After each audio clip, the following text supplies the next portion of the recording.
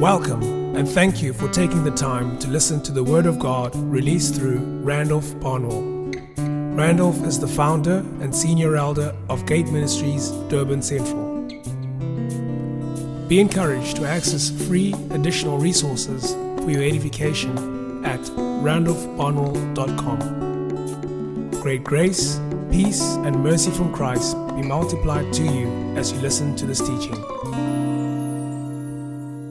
A few months ago, God said to me to start this Kingdom Economic series. I don't start themes just to teach a particular topic. I wait upon the Lord and hear God. And like I've said, although we've termed it Kingdom Economics, within it, you get a broad range of themes that come forth, or issues that came forth. Like last week, the issue of guarding your mind came forth strongly within the series. Captivating every thought that is contrary to the knowledge of God and bringing it to obedience to Christ. Right? And God literally said this to me: you now have the authority to teach it. You now have the authority to teach it. And I want to encourage you. There's been tremendous testimonies coming through. But I want to encourage you. It's going to require your compliance. It's going to require your obedience. Amen? It's going to require your obedience. So I want to encourage you. There's great grace available now for the series. I want to continue just quickly. I won't be an hour or so, with the principle that we started teaching last week. The principle was give truthfully, and as a case study, we looked at Ananias and Sapphira, who were judged because they gave, not because they did not give. They gave and they died because they gave inaccurately. They gave with false motivation. They gave with false representation. They gave in the culture of lying. They lied to the Holy Ghost, they lied to Peter, and they lied to the congregation. They dishonored the Lord, they dishonored the servant of the Lord, Peter, and the apostles, and they disesteemed or dishonored the corporate culture from which they emanated. Your giving can either honor God or dishonor Him. Your giving can either honor the servants of the Lord, who are the representations of God in your midst, or it can dishonor them. And your giving can either betray the body of Christ to which you belong, or your giving can honor. So never ever divorce what you do in your giving as only individualistic and private to you, because it has a bearing either positively or negatively upon the context or the culture from which you emanate. Okay, and I'll prove that to you variously a little bit today, but more so in future sessions. Do not think that we're teaching just on money. Do not say this is kingdom economics. Oh, they're talking about money. No, it's not. Right? The Reformation of Martin Luther restored to the body of Christ the principle of the just shall live by faith. Salvation is not by works. And every other reformer, even prior to Luther, I love what Dr. Segi says, there were other reformers dribbling all the while before Luther. Luther just scored the goal. But there was a setup for him to discover that truth in other persons who reformed theology up to Luther. And Luther scored the goal, and even beyond Luther, others came up and started to bring reformation or accuracy to specific aspects of biblical truth. The Reformation hasn't stopped. Tell someone the Reformation hasn't stopped. God is reforming His church. He's not only reviving His church. You see, some people thrive on revival, which is a strong move of God, characterized by great moves of the Spirit, and that is biblical and true. But most often, if you track the history of it, it peaks, and then it ebbs, and most often dies out. Because the revival did not transform to reformation. The Reformation is not a cosmetic overhaul of the church. It's not external to make the church look beautiful in terms of applying cosmetics. It's about getting into the internal structure of the church by which it is structured and by what it believes. So it's orthopedic. An orthopedic surgeon is not interested in cosmetics. An orthopedic surgeon is interested in bone structure. to break your bones, to reset them, so that you can function effectively in life. The Greek word for reformation is diorthosis, from which we get the English word orthopedic. God is not primarily reviving the church in the present season. He is reforming the church so that the church, when He breaks revival upon the church can sustain the revival. Because internally, in terms of form and structure, belief, and particularly doctrine, the church has come to a place of accuracy. Now, people want every other matter reformed. Our view of faith, our view of leadership, our view of church structure, etc. But when it comes to your view and your responses and how you perceive of money within the kingdom of God, people say, don't touch that domain, that's sacred. The moment you start to speak about issues relative to finance, it's like every demon from hell rears its head. Right? You know why? There's nothing opposite to God. God has no rival. God is unparalleled. He's unequaled by any other external foe or deity or principle. The only thing that can rival His position from Jesus' mind, Jesus said you cannot serve both God and mammon. You cannot serve both God and money. And last time I said to you that mammon is an evil principality.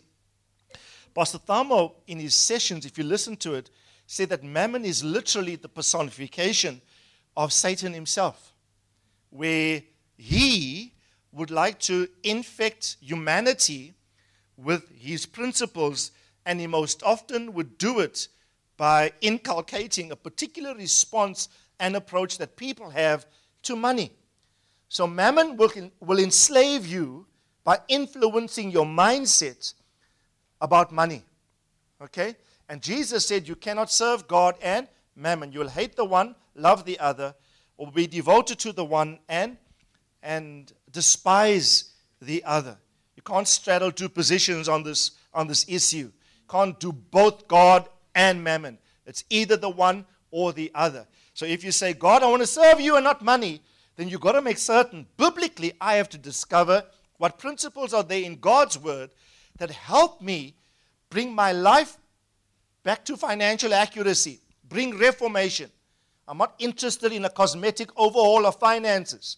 I don't want revival to my finances. I want reformation to my finances. Yeah? I want it structured. I want it ordered back to biblical order. Okay? And that is what we want. Because in it, money is like the litmus test. Your approach to money. God wants to be Lord of all. Or not Lord at all. He wants to be Lord of every domain of your life, including your wallet, including your bank account. People struggle over the 10%, and I'll share my view on the doctrine of the tithe later on.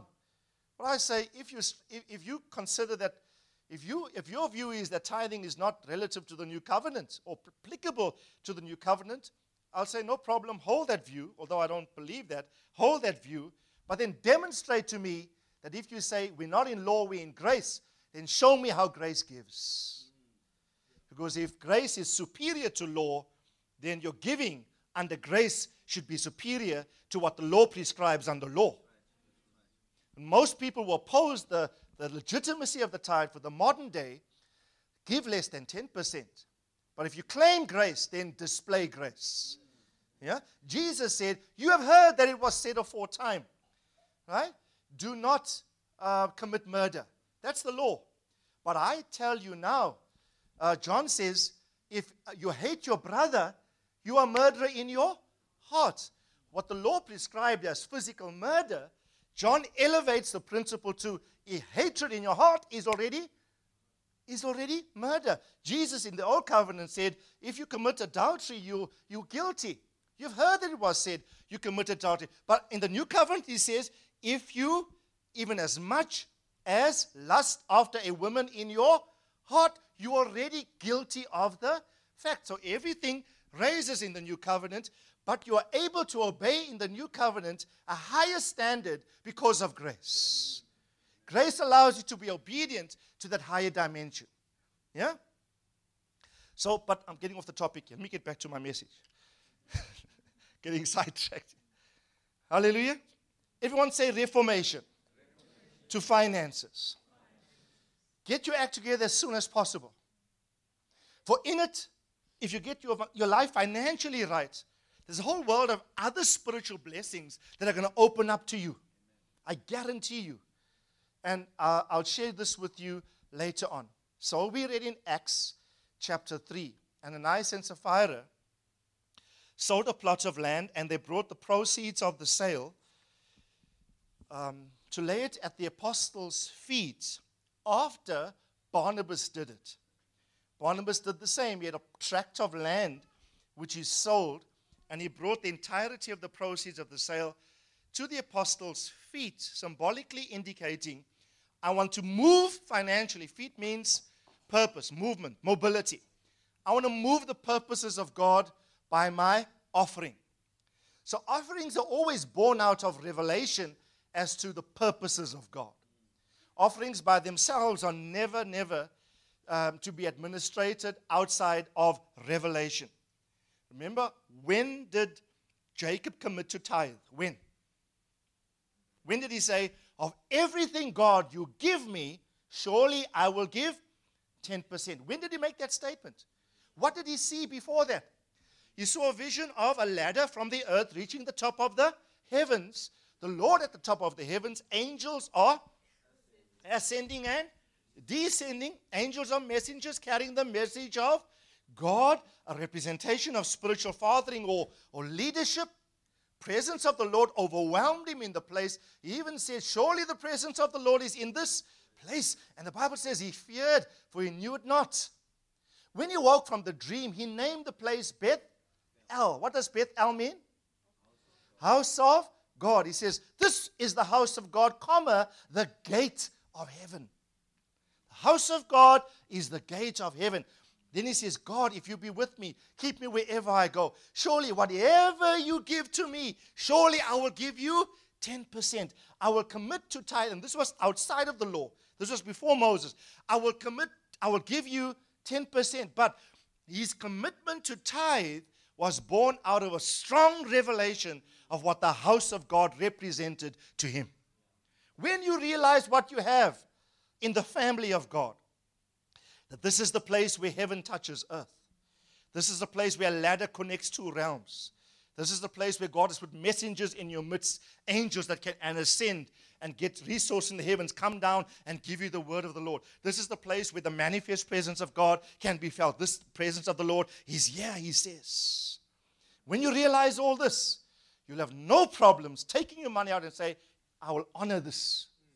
I don't know how else to honor this. Money becomes a very, very powerful medium to demonstrate commitment and honor. You can sing all you want to. I honor you in my worship. Lord, I honor you in song. I honor you. But Proverbs 3 says, honor the Lord with your substance. Right? Money is a very powerful methodology or medium by which you demonstrate spiritual commitment. Right? And now, in the context of the early church, in the context of the early church here, Ananias, or rather, Barnabas gives 100%, not a tithe. He sells the land, and he takes the whole proceeds. You know, I long to do that. God must answer my prayer. I said, Lord, I'm waiting to give a significant offering. Come on, tell someone, trust God for a significant offering. There are offerings that move God. And yes, I know absolute amounts are not so important as relative sums are. But I want to encourage you, amounts do matter to God. Right? And I'll show you verses to that effect later on in the series. Don't just say it's my heart, the amount doesn't matter. Amounts do matter to God. Right? And I'm trusting God that God said to me, Randolph, I'm going to give you the capacity to make a significant offering, and you must obey me when I permit you to do that. Don't count the cost, but make it. There's something that moves heaven when these things that cost you everything are obeyed. Barnabas sold everything, and I demonstrated to you. Please, you must listen to last week's message if you've missed it. I took the time to demonstrate in Barnabas' life. He gave financially at the feet of the apostles to move or to facilitate apostolic work in his day in the life of the early church. And next, God moved him. God moved him from a Levite. The apostles rename him, renature him, refunctioning. When they named him, you are Barnabas, no more Joseph. What does Barnabas mean? Son of? And who encourages in fivefold gifts or in the gifts of the Spirit? Prophets. And the prophetic gift does. He who prophesies must seek to edify, exhort, and comfort. So if prophets seek to edify, exhort, and comfort, Barnabas, when he's named Barnabas, it's not just a renaming, it's a redirecting for function. So they literally installed by impartation within him the capacity to prophesy.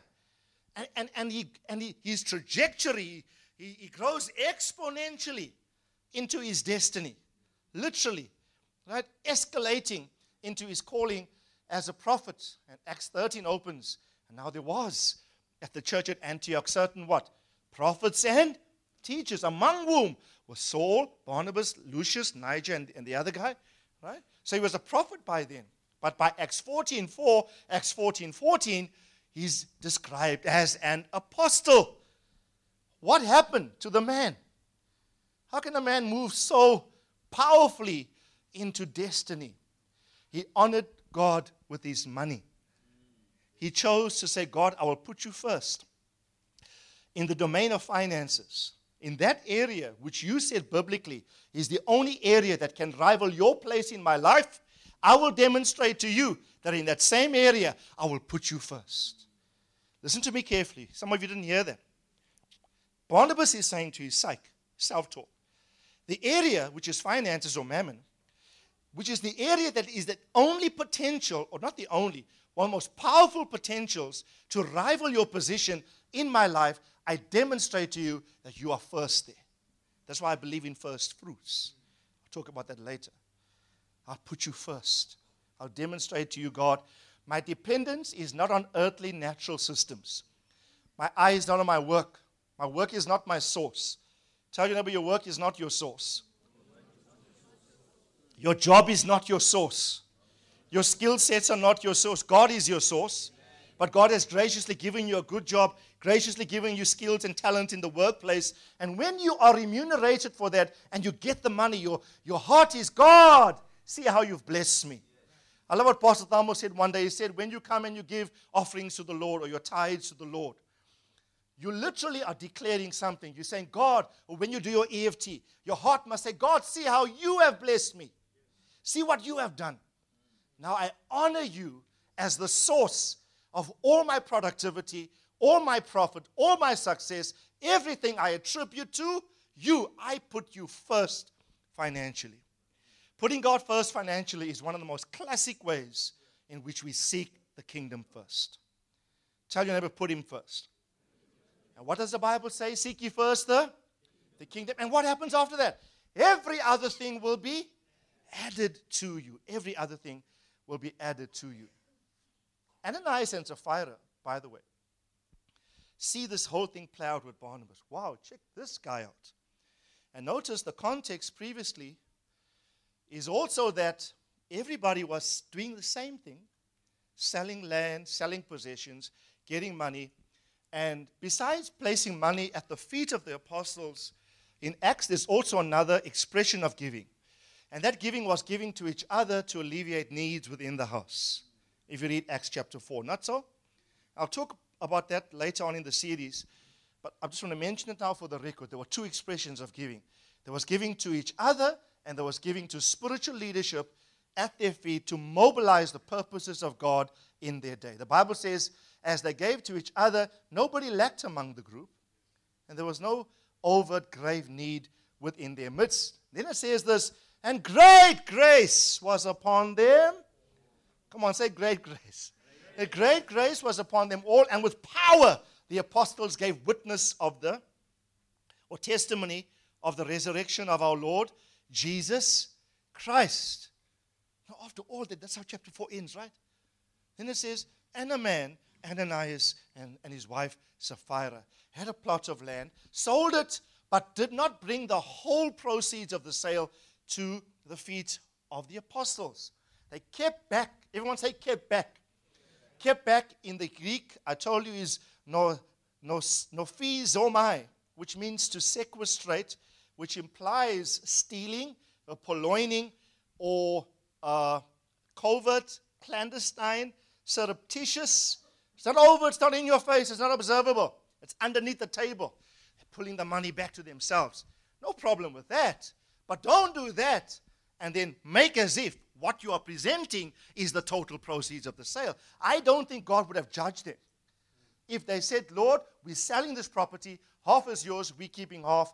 And if they were upfront with Peter, we sold the property, but this is 50%. But their sin is, they lied in that they presented the proceeds of the sale as though it was the full amount. So when they do that to Peter, the first thing Peter says, well, Ananias comes in. I presume Sapphira is hitting the malls already. She can't even wait to come in and offer. She's already hitting the streets. Right? She's at PAV, she's at everywhere. He comes in alone and you know what Peter says to him? Why has Satan filled your heart to lie against the Holy Ghost? You have not lied to men, he says. You're not lying to me. There's a God in heaven that sees you. When you administrate finances, do not impress men. Come on, tell someone, do not impress men. I don't know how serious this is this is very close to my heart now. Your motivation is not to impress Randolph, not to impress Renee, not even to impress your spouse. If you are not being honest toward God, you are not lying to men, you are lying to God. It's you and God. It's you and God with no other man. Be true in your heart and be true to God. Come on, tell someone it's you and God financially. I can't. You know, Jesus, the Bible said, the first lesson we did in the series, one of the first ones was, he sat against the treasury and he observed how each one gave. It's you, Jesus, and nobody else. And he brings an appraisal, an estimation, an assessment to your giving based upon his view. You see, what you give, we keep records of. The church management system does. There's natural and there's EFT, electronic records. And at the end of the year, we do an assessment. But your name and your amount could be there, reflected as X amount. But that record might not be a true reflection of how heaven records your giving. Yeah? My thing is, I don't want to appear, let me use my example. I tithe to Pastor Thamo. Personally, we do. The church tithes corporately every month. And every year we give a first fruit personally and a first fruit corporately. When I do that, my concern is, I don't want my father in the Lord. I want him to see my obedience. I'm tithing. Randolph's a good son, he's tithing. That's nowhere in my thinking. My thinking is God. I honor you, God, but represent in the man that you put over me. I honor you, represent in the man. So I honor the man. So Peter says, you have not lied to men. You have lied to God. But listen carefully. The ease with which you lie to God is grounded on this principle that the subtext is this. Peter is saying, you fail to see God in me. You fail to consider the fact, Ananias, that we as your leaders are the representations of God in your life. Right? And you know what the Bible says? And he fell down. Oops. I won't do it completely. He fell down and he died. He was not judged because he did not give. He was judged because he gave. Because he gave inaccurately, hypocritically, with a lying spirit, with false motivation.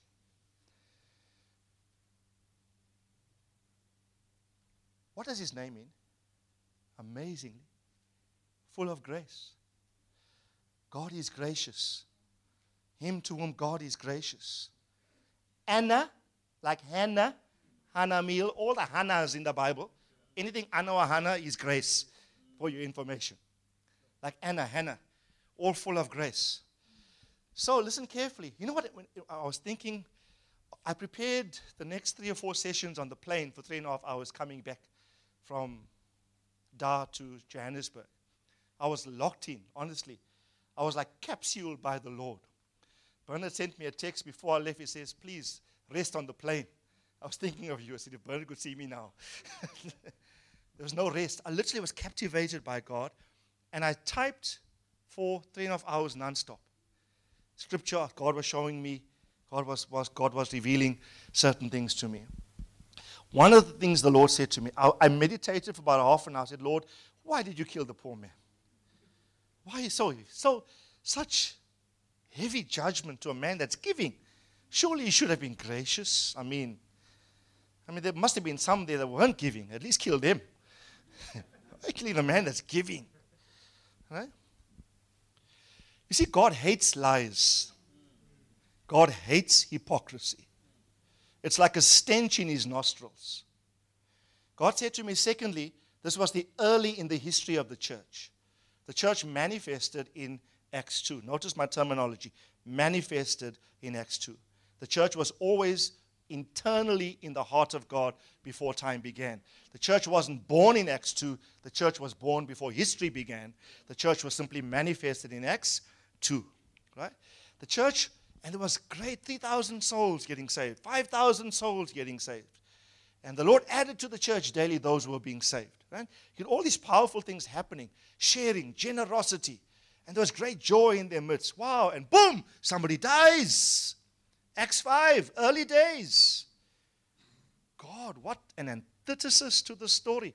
What an abrupt inclusion of such a negative event in something so glorious. God said to me, because I want to snuff out hypocrisy and lies at the incipient stages of every new season. When the season is still relatively new. You see, if God doesn't snuff out the thing in its infancy, the thing grows to formidability as the season progresses. And you will see this, it's true to the nature of God in a lot of other scriptures. Like when the tabernacle was completed, remember, and dedicated, this is tabernacle in the wilderness, and Aaron, the high priest, his two sons, Nadab and Abihu. Remember, Nadab and Abihu offered strange fire to the Lord. They offered strange fire to the Lord, and the Lord killed the boys. You know what? Aaron was not permitted to mourn. Read the text. God said, you will not cry for them. I have dealt with them. It's hard to function as a high priest. You could not be emotionally attached to people. You had to be attached to the principle of God. If the people violate the principle of God, you cannot be emotionally mourning their death. God said to them, I forbid you to mourn. I have dealt with them. You see, the tabernacle had just been completed, and here's the first offering, and it's strange fire. That's another teaching altogether. It needs 2 whole sessions. What is strange fire? I won't go there now. But God judged the boys. You see, there was early days of tabernacle experience. What was the first city to be conquered in the conquest of Canaan? Come on, talk to me. Jericho. And didn't someone die in that? Who died? Achan. Why did he die? He kept back. God said to them, take the city, but don't touch anything. The spoil of Jericho was to be used in the devotion or the worship of God eventually. It calls it the devoted things. Don't touch the devoted things. Jericho was a prosperous city, but Achan, bound by covetousness, and please, I want to encourage you, I will deal with covetousness in a special session. Covetousness is going to rob you of your inheritance. Materialism, the desire for things, can be so strong in a man's life that the desire to accrue, to get unto yourself materialistically, or to covet what another has so you can be seen, can be so strong it can cause you to violate spiritual principle relative to giving and honoring God financially. Pastor Tamo said something one year that really smote my heart. He said he was wanting to go on holiday that particular year, but he canceled the whole trip because it would have impacted his ability to honor the Lord with his first fruit. Everyone say priority. Right? Priority. Right? So I want to encourage you, put God first financially. Okay. I haven't started yet, by the way. Let me get to my notes so I can stick to them. There's so much here. The Lord said to me, I want to snuff out lies and hypocrisy relative to giving. Mrs. Ananias, Sapphira, has hit the malls. She's probably spending the other half. Right? She doesn't know her husband has just died, So the young men take him out and they bury him. Then she comes in, not so? Not knowing what transpired. Everyone says, Mom, keep him quiet.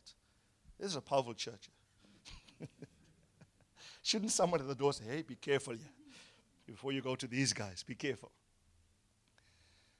And Peter said to her, did you sell the land for such and such a price? And she says, yes. He said something similar to her. You've lying against the Holy Ghost. So the young men that buried your husband, they're waiting for you at the door. That's what he said to her. And as he said those words, she fell down, died, and they took her out and they buried her. Just quickly, I got two main thoughts I want to leave with you before we dismiss.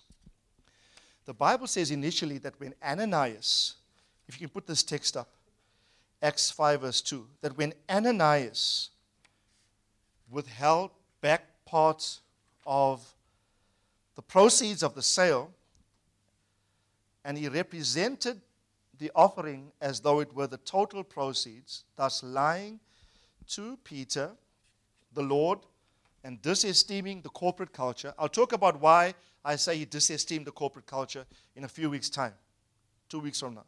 That's too much to start now. When he brought the money, the Bible says he kept back some of the price for him. I told you kept back, his sequestrate in the Greek. With his wife's full knowledge. Everyone say, with his wife's full knowledge. Now, Mrs. Ananias, Sapphira, how can you endorse your husband's inaccuracy? Surely there are two of you there. One of you should have been discerning enough to say, honey, I think we're going on the wrong path here. Now, can two walk together unless they be agreed? But it's bad when you agree to do the wrong thing. Right? I want to encourage spouses, husbands and wives to check each other about your financial obedience. Yeah? We must check each other.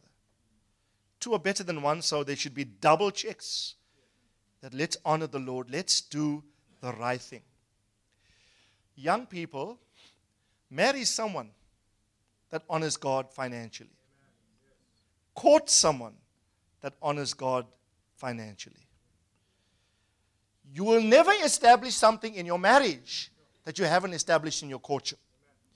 Right? There's some young people courting here, those desiring to courting. I want to encourage you, the moment you start courting, encourage each other in the Lord. Listen, if we have a future together, we're going to be blessed financially. Let's start installing principles now in our lives. Let's put the thing right now. So we don't have one spouse supporting the other spouse's disobedience later on. Right? The spousal disobedience must not be endorsed by the other spouse. It must be corrected. Now, we had a powerful demonstration today from Mark. Remember Moses? How many years did God take to prepare him, by the way? 80 years. 40 years under Pharaoh in Egyptian courts as a prince. He kills a guy, he beleaguers, he has to run. He's exiled to where? In the wilderness under, what's his name? Jethro, who becomes his father-in-law for the next 40 years. How many years is that? Okay, he sees the burning bush, everything. God says, go, you're going to be my deliverer to my people. So the guy is ready. He's going back to deliver and to confront Pharaoh and say to Pharaoh, now let the people of God go. And the Bible says, as he goes back, the Lord met him to kill him. These verses are scary. I don't know why we're talking about killing verses today. Excuse me. People, you must know the whole counsel of God. Yeah? People love the image of Jesus with a lamb. You know that picture? With the lamb on his back in a field looking at the lamb. Wow, serene, lovely Jesus.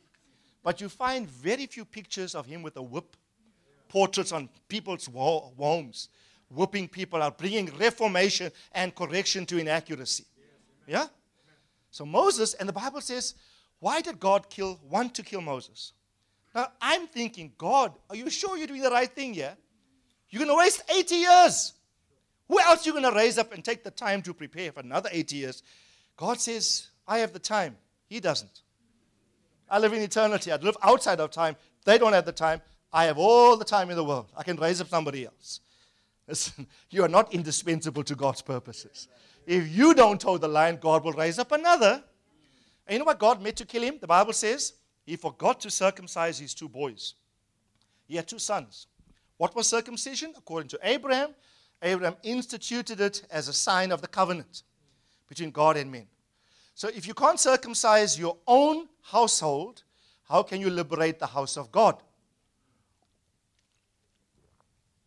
Yeah? If you fail to cut away flesh, carnality, foreskin, the cutting away of the flesh in circumcision is symbolically indicative of cutting away carnality, the sinful nature, things that are displeasing to God. If you cannot do that domestically within your own house, how can you deliver my firstborn son, Israel, from Egyptian bondage? Okay? But thank God for the bird that Mark mentioned. Zipporah, her name means bird, eh? You know the root, it's amazing you mentioned this. I studied this, I got it in my notes here. It means little bird, a sparrow. Zipporah. And it means to chirp. Chip, chip, chip, chip, chip, chip, chip, chip, chirp, chirp, chirp, chirp, chirp, chirp. Right? Isn't that typical of wives? No, I'm just joking.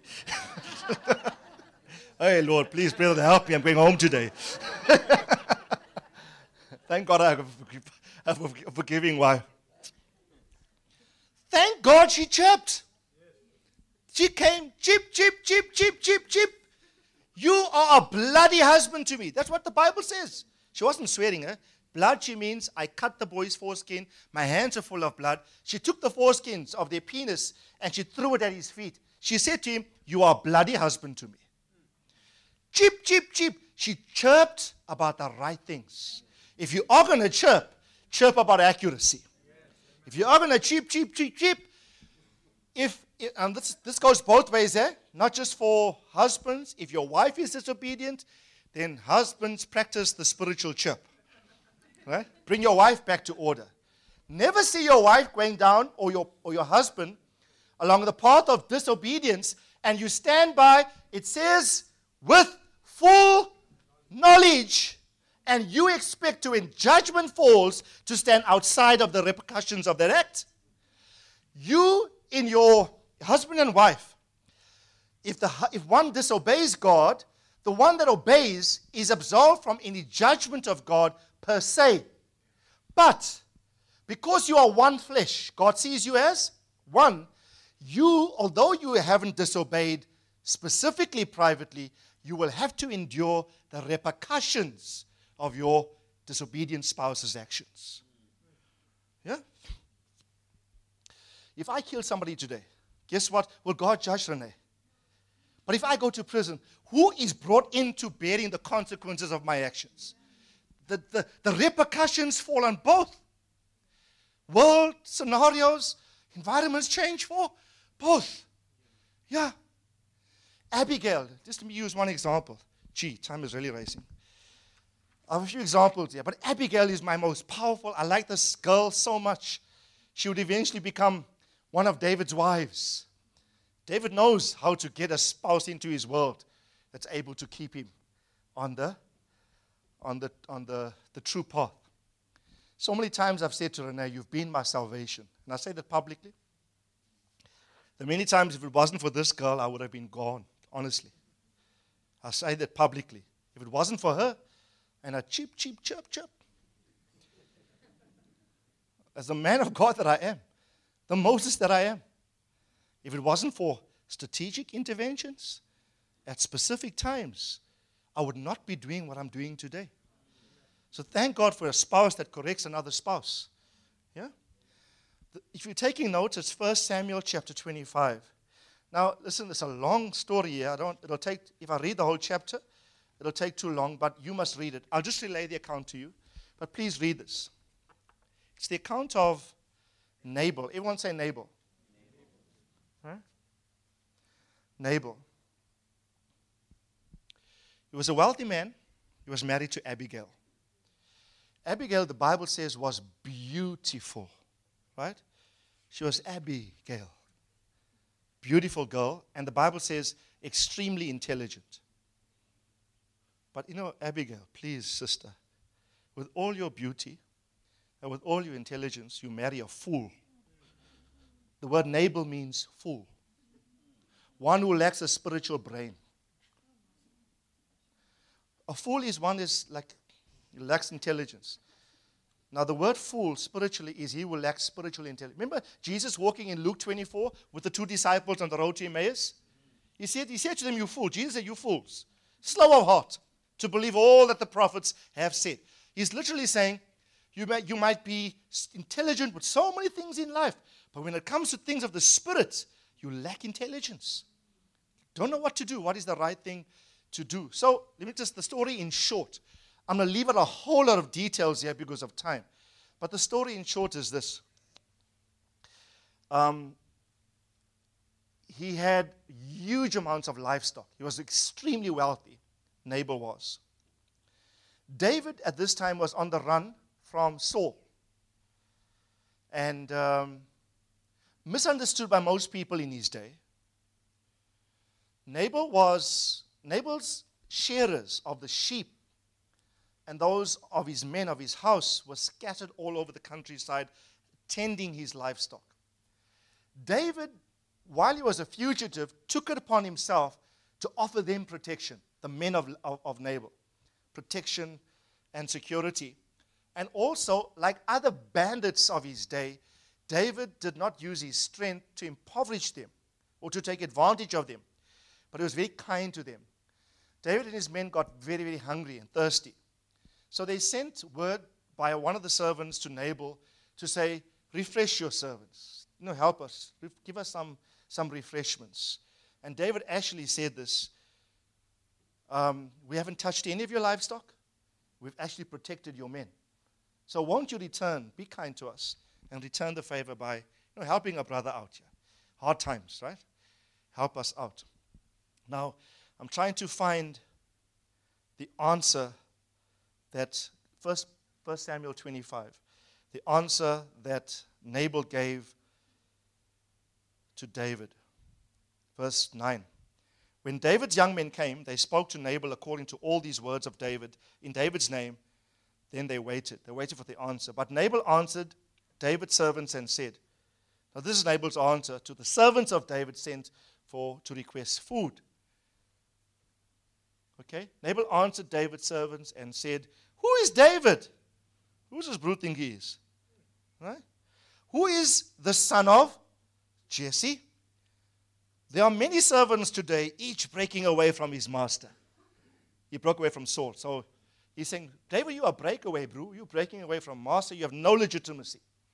Right? Didn't know that God's hand was on David. Okay? Verse 11. Then shall I take my bread, my water, my meat that I have slaughtered from my shearers, give it to men whose origin I don't even know? So David's young men retracted their way and went back, and they came and told him all these words. Verse 13. David said to his men, each of you gird up. David's angry now. David said, warfare, guys, swords on. I'm going to sort this guy out once and for all. Each of you gird up your sword, each man gird upon his sword. David also, he was also prepared to go. Girded on his sword about 400 men, and they went up behind David. Check the battle. Right? While 200 stayed with the baggage. 600 men David had. Right? But one of the young men told Abigail. So one of the young men informs the wife of Nabal, Abigail, saying, behold, David sends messengers from the wilderness to greet our master, and he has scorned them. What does Abigail do? Yet the report goes, yet the men were very good to us, and we were not insulted, nor did we miss anything as long as we went about them, and we were in the fields. They were a wall to us. Notice what the men say concerning how David's treatment of Nabal's men. What was David to Nabal's men? Like a wall to us. I'm dying to this. You've got to draw reference to Revelation 21. The city of the living God has got protection walls. There's a place of immunity and protection within the economy of God. It's an apostolic principle. But everyone say walls. What is David? David's a wall. What's a wall? Protection, preservation, immunity. Right? It can be, everybody else can be experiencing famine and disastrous effects all around you, but you better make certain you are walled. You have immunity. I'll talk more to that later on. What verse are we in? 16. They were war to us both day and night, and the time we were with them tending the sheep. Now, therefore, no one consider what you should do, for evil is plotted against our master and against his household, and he is such a worthless man that no one can speak to him. Imagine. Even the servants say about their master neighbor, no one can talk to this guy. He's such a worthless fool. No one can reason with him that be kind, at least be kind to David. Be kind to the principle that protects you. Show honor, show esteem to the resident spiritual principle that God put in your life to function as a wall around you, to prevent evil from befalling you. I know the Lord is our strength. I know that the Lord is our wall. I know God is our protection. But if you don't know the biblical principle that He does protect by installing leaders within your life that you must honor, respect, and submit to, and don't disesteem them and say, who are you, David? Who are you, son of Jesse? Everybody's breaking away these days. Where do you come from? Spiritual intelligence gone. That's the dimension of the fool. Tell your neighbor, don't be the fool in this season. I appeal to you, brethren. God is going to bring about such calamity on the earth. Those that are accurately aligned will be preserved. But you need to be located in a culture. He sends help from out of Zion, the corporate community of the saints of God. Okay? Come on, I just hear the burden of the Lord. Tell someone, don't be a fool. Don't be a fool now. Not now. Not now. You can't afford to make a mistake now. No fool now. And you know what the Bible says? Verse 18. This is where I really want to go. Listen carefully. Abigail, I like this girl. Just like Zipporah, she realized, Mo, you will meet your Moses today. She says, God is intending to kill you, but unless the spouse, you know, Zipporah is like yes, God, you read the text, it's amazing. And the Lord went down to meet Moses to kill him. But Zipporah, says, Lord, stepped in. Come on, tell your spouse, step in the gap. Abigail hurried. Everyone say hurry. Notice what this girl did. She took 200 loaves of bread, 2 jugs of wine, 5 sheep already prepared, 5 measures of roasted grain, and 200 clusters of raisins, 200 cakes, figs, and loaded them on the donkeys. 5 years of roasted grain is a symbolic gesture of grace. 5, the number of grace. She said to her young men, go before me. Behold, I'm coming after you. But she did not tell her husband Nabal, because he wouldn't approve of what she's doing. When a husband or wife blatantly disobeys and disregards a biblical principle, in that matter, the wife particularly has got every biblical basis not to be submitted to the husband in that respect. Then the higher law kicks in. You can say to your husband, hubby, I love you, but I love God and His principles more. In this relationship, you are the head of the household, but the Bible says, let every soul be subject to the higher authority. The higher authority in this matter is not you, but God's principles. I urge you, my hubby, I urge you, my wife, let's walk together on this path. I urge you, let's come together on this path and let heaven open over us. But if not, I'm going to have to be compelled to be more loyal to God than to you. And in doing so, my wife or my husband, this is for your salvation. That's the principle. This is for your salvation. Then, verse 20. Okay, we're rounding up. It came about as she was riding on her donkey and coming down by the hidden part of the mountain. Behold, David and his men were coming down toward her. And so she met him. David's already on the warpath. He's coming to do battle. David had said, surely in vain I have guarded all this man has in the wilderness, and nothing was missed that belonged to him. But he has returned me evil for my good. David said to Abigail, this is verse 32. Go to verse 32. I'm going to jump because of time. So she offers the offering, like a peace offering to David. David's heart is softened. He said, thank God for you. Otherwise, he says, there would not have been a male left in all of Nabal's house. Everybody was going to die today. If you, listen carefully, if you, Abigail, did not step in, the memory of your husband and his entire legacy would have been wiped off the face of the planet. Thank God that you stepped in. So David's heart is taken aback by this woman. He says, wow, what a lady. Verse 32. David said to Abigail, blessed be the Lord God of Israel, who sent you this day to meet me. And blessed be your discernment. I like this. Come on, tell someone, be discerning.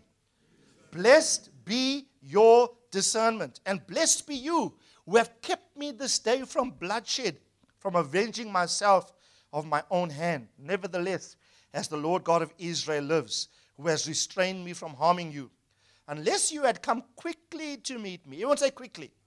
Unless you had come quickly to meet me, surely there would not have been left to Nabal until the morning light as much as one male. David received her from her hand, what she had brought, and said to her, go up to your house in peace. See, I have listened to you, and have I granted your request. God kills Nabal personally later after this. His sickness, illness, and he dies. And Abigail, the Bible says, later on would meet David. When David saw her, the Bible says David loved her, and she became David's wife. I like David's thinking. He says, wow, this is the kind of technology I want in my home. This is the kind of woman I want right next to me. If she was able to avert bloodshed to a fool, how much more of what benefit would she be along in my courts? The protective mantle. You know, the long and short of this is obedience. Everyone say obedience. Come on, say it again, obedience.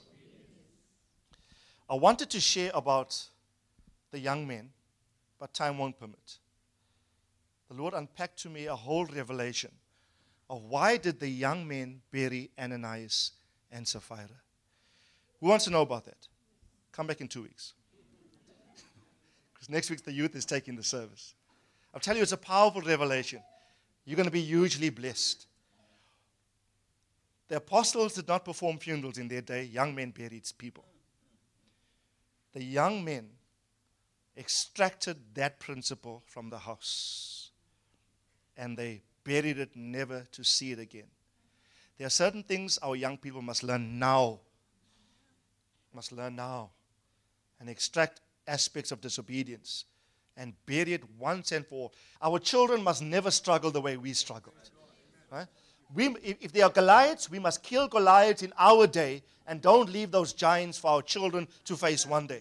There's certain things you have to resolve in your day. And I'm saying there's an anointing here this morning. I felt it in the plane. Although I haven't shared most of what I intended to share this morning. But I felt it in the plane, the Lord saying, I'm going to give every domestic household in this context, whether you are here with your husband or wife, or whether you're a single parent and you are here, even if you're not married, I want you to enter this economy, enter this grace. The Lord's saying, I'm going to bless you so profoundly. But I need to extract every residual expression of financial disobedience out from the house, out from your thinking. God says, just put me to the test and see what I will do within the midst of you. See what I will do within the midst of you. Barnabas gave and went forward, hugely. Ananias gave and Sapphira, and they retreated, never to recover again, completely taken off the scene of time, outside of God's purposes, having no contribution to divine things like Barnabas would do. Because eventually Barnabas would become the tag partner of Saul in the New Testament. And they would go on the whole first missionary journey. And Barnabas would spend 1 year at the church at Antioch when it was founded. The Bible says he came down and they greatly encouraged the believers to remain true to the Lord. You see all these powerful things about the man. And you trace it back. What did this man do with such significance that bore such relevance and moved the heart of God in the heavens? God says, you know who else did this? I'm just thinking now. Cornelius. Yeah? Cornelius, 2 things impressed God about the man. Number 1, his prayer life. Number 2, how the man gave. God says, your prayer and your giving have come up before me and as a memorial. In other words, I can try to forget you, but I can't. Your giving is a memorial Memorial always keeps you in mind of the person. Like the Nelson Mandela Memorial. You go there, you think of Nelson, you can never forget him. God says of Cornelius, your giving has come up before me like a memorial. And I want to encourage you, many of you have been faithful over the years. The Lord has not forgotten your diligence. The Lord has not forgotten your faithfulness. God in the season is going to bless us usually. But today, as a house, we're going to say, especially households, we're going to say, God, my entire house, when it comes to my house, my financial world will be in accuracy before you. If you come to see the flow of my finances, the flow of my finances will give evidence that truly I have honored you and I've put you first. And I know the blessing of the Lord that makes rich and brings no sorrow is going to be our portion. Amen. Lift your hands to Him and we pray. Thank you, Father. Oh, God. Wow, Father, we just thank you. We're overwhelmed by you. We love your word. Love your people. We love your purposes. It's our highest ambition to do your will in the earth. We're teaching these things at your bidding. I've taught these things at your command. And I've done everything at your word. Now I ask that you, by the power of your Spirit, and by the grace that is yours, that you sovereignly would bring signs and wonders to accompany the preaching and the teaching of this word in the life of every person, I pray. Every single family, every single domestic unit. I decree today in the realm of the Spirit, I decree that you are blessed by the Lord. I call a blessing to rest upon your union. Even if your spouse doesn't know the Lord and you're a single parent here, I confer upon you the capacity to cover your spouse, to protect, to prevent judgment. I confer upon you that grace, that authority. The Lord will look upon you, your intervention. The Lord would say, you have stayed my hand from judgment. Blessing be upon you in Jesus' name. But we're lifting up our hands to you, Father, to say, more than ever before, we want to be accurately committed to every financial principle of your word. We want to put you first in everything. So we lift up our hands today to say, give us the courage and the grace to obey. Give us the ability, because left to ourselves in our own strength, it's so hard, it's so difficult. But by your grace, so grace be upon you, church, in the name of the Lord Jesus. Great grace and peace be your portion. Even you young people, as young as you are, I confer grace upon you to obey God financially in every respect in the name of the Lord. You will be an Elon Beth Hanan, again in the Spirit, an oak of the house of grace, from which resource can flow freely in and through to fulfill God's financial purposes. In Jesus' mighty name. Father, we love you.